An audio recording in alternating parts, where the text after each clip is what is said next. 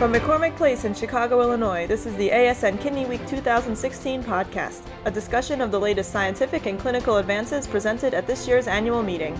ASN thanks OPKO Renal for its support of this podcast.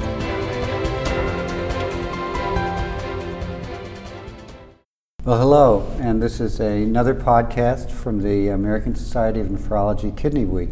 This is from the third day of the meeting, and I'm Ray Harris, the current president of the American Society of Nephrology, and I'd like to introduce the other participants. I'm Patrick Nachman. I'm chair of the PGE committee, originally from UNC.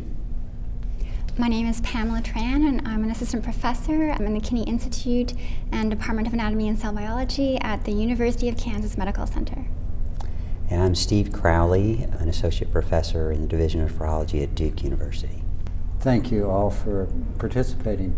So we're here just to tell a few of our experiences and impressions of Kidney Week to date. And perhaps I could start with Pam. What have you seen that has interested you or excited you or that you'd like to comment on? Sure. So there have been many highlights for me at this meeting.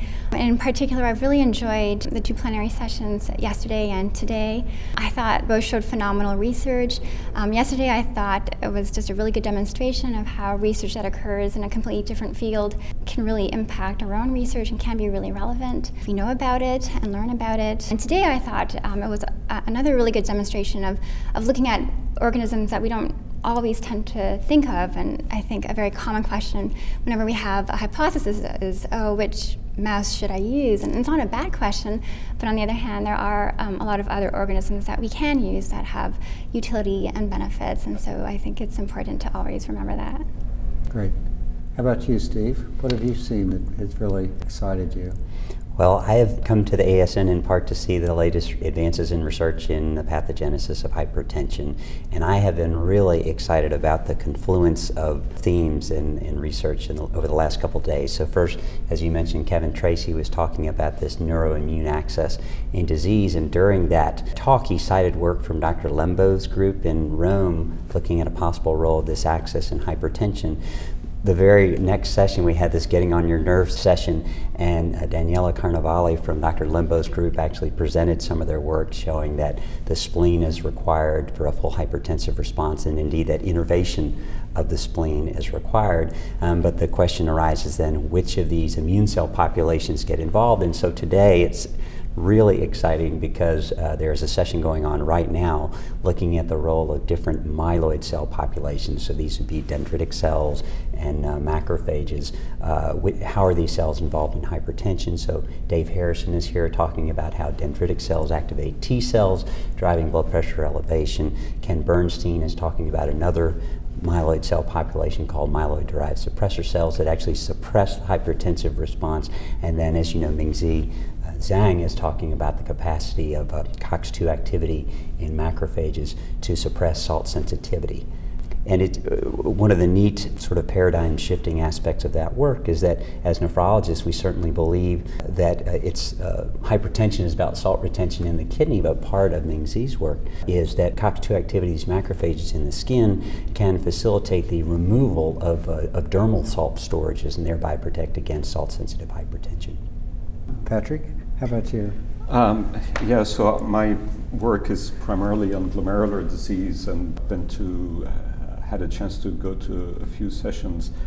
I think following a little bit on your theme, Steve, it's fun to think back about not only this week but several years. And I've been to a session yesterday on membranous nephropathy, and it was amazing to me because so in 2009, the major antigen for membranous nephropathy was presented at ASN, PLA2R, and the session yesterday evening brought this, so we're 7 years out now, and we've gone from an initial observation to the refinement of understanding the immunology of the antigen, the confirmation of the work, now knowing, having a clearer idea of where the antibodies attack the molecule.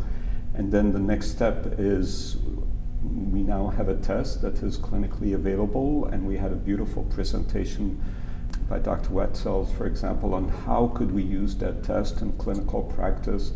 And the fourth session of the 2-hour block was, the translation of this into clinical practice and how discovering the antigen has essentially changed how we're going to be thinking about clinical research in that field. So it's really been, in a 2-hour block, it was almost a review of going from an observation in the lab that had been 20 years in the making to fast forwarding in a very short period of time and taking it to the bedside and affecting clinical research. I think that this is what makes ASN really exciting. And that 2-hour block was also, to me, a very good example of what we're thinking of now in putting together these sessions. They're no longer separated by pure basic or pure clinical, but during those 2 hours we've moved from the biology to the immunology to the application and clinical practice at the end. So it's really the epitome of translation from discovery to application. I think that's right. I think what all three of you have really highlighted is the excitement of the field and what is happening. I was just sitting here thinking as Patrick was talking that when I was in training it was, quote, idiopathic membranous nephropathy, and there were so many diseases that were idiopathic, for whatever that term means, just because we didn't understand the mechanisms, we didn't understand the etiology, and we definitely didn't understand potential treatment. And I think that now, as we are in our 50th year, and when you go back and you look from the time 50 years ago when most kidney diseases really were idiopathic, we really are starting to crack open the code to so many diseases and understand that. And I think that all of the sessions that you've highlighted were really very exciting. I was in quite a number of those. I want to highlight something a little bit different that I did today, which actually is also important for all of us as nephrologists, as researchers, as everyone interested in the field, to really keep at the forefront. And that was, I went to the Kidney Stars Luncheon, which was to honor the, 239 STARS participants. These are the medical students and graduate students and undergraduates who are here to really get excited about kidney disease. It was so big that they actually had to start putting tables outside in the hall because there were too many.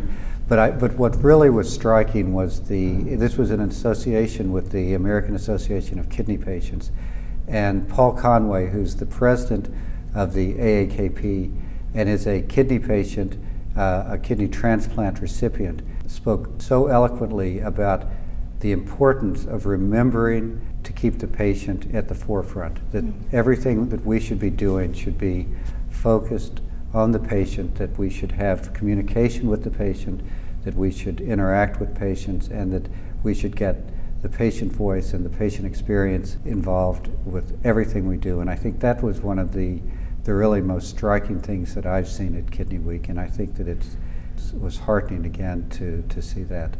I mean, we saw that with Dr. Tracy. Started with this patient. He described this Yes. patient. And then this morning, even in a talk on fruit flies, the whole conversation about how to treat the disease was really focused on patients with diabetes. And I love this notion of imprecision medicine. It was like sort of another paradigm shift, but it was really about treating the patient. And perhaps if you're going to treat a patient for a long time, you want to have a low level, but you hit many targets at the same time. I think on a completely different level. I just came from a very interesting session that was, I think it was titled From Not Very, basically it was from complex to very complex or something like that. But in any case, the first talk was from investigators at Jackson Lab who have been using older mice to study and have been using now outbred mice where they actually have crossed with a number of different strains, so it's not just an inbred mouse. And the bottom line of what they found is that with aging, there's a correlation with the protein expression of different proteins and not necessarily with the RNA expression, the mRNA expression. So even though we do many studies in looking at RNA-seq, et cetera. But what they're finding is that, at least with aging, with changes, a lot of it is the expression of proteins, and that it's not necessarily related even to the protein expression of a specific protein may not be related to that expression that you would see on a GWAS. It may be another associated gene that's altered. So I mean, again, it just reemphasizes the complexity of what we're facing, but the excitement of opportunities for really understanding disease. Mm-hmm. I thought in today's plenary session he talked about gluconylation of proteins, and there again is an example of protein modification playing a role. You know, so the other session I went to is one of the oral presentations, 10 minutes, and it's always difficult to make your case in 8 minutes, but those are phenomenally informative. Again, it was a GN session, and I was struck by the breadth of not only topics but approaches, from some that were very cutting edge, if you want, very complex methodologically, and some that are very basic in concept. I am a little biased about this, but sometimes I feel that we lose sight of the very simple questions that we need to ask. And one session that got a lot of attention yesterday evening was a reanalysis, a statistical analysis of what proteinuria reduction should be that would give us the best type of correlation with long-term outcome.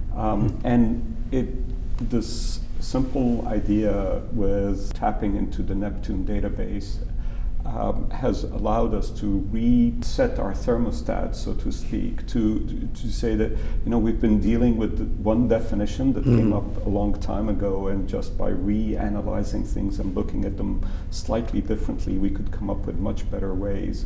And of course, each one of these pieces of the puzzle builds the full picture that we see at ASN, and it's really fun to put these pieces together. And I think that this is what the big meeting is about, right? Sure. Is bringing the proteomics and the fruit fly and the human and the epidemiology and going back to basic questions to make them fit into a better whole. Exactly.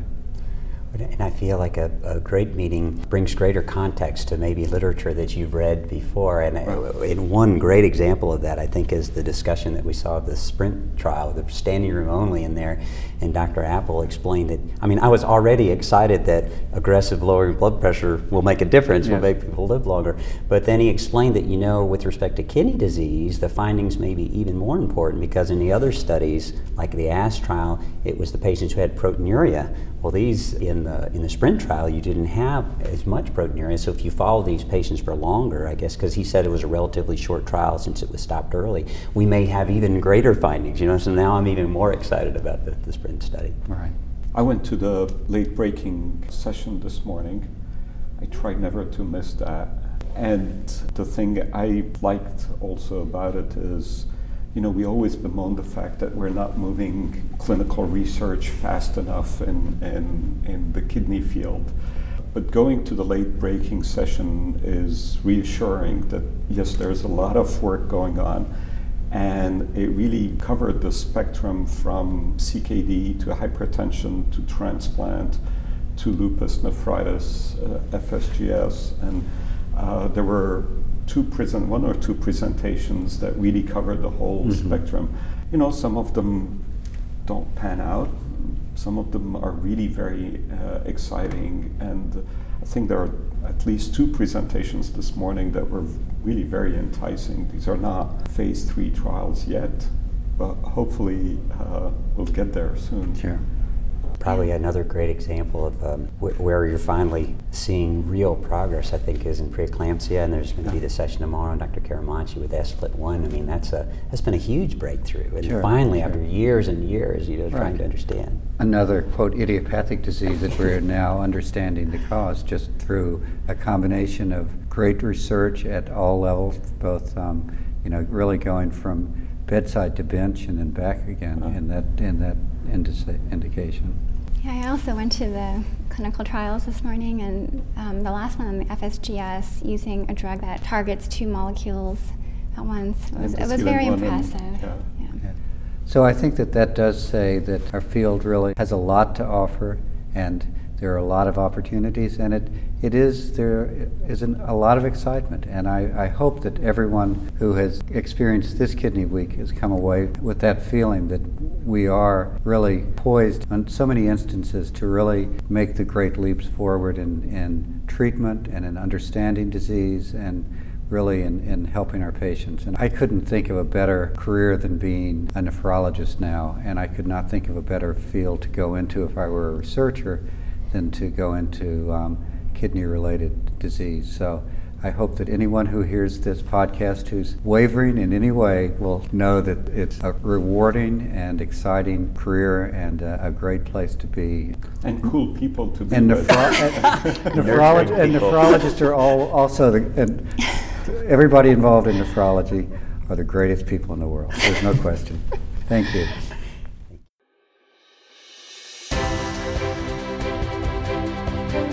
You have been listening to the ASN Kidney Week 2016 podcast. Support for the Kidney Week podcast is provided by OPKO Renal. This podcast is copyrighted by the American Society of Nephrology, all rights reserved. All content in this podcast is for informational purposes only and is not intended to be medical advice. This podcast should not be used in a medical emergency or for the diagnosis or treatment of any medical condition. Please consult your doctor or other qualified healthcare provider if you have any questions about any medical condition or before taking any drug, changing your diet, or commencing or discontinuing any course of treatment. Thank you for listening to this podcast of the American Society of Nephrology.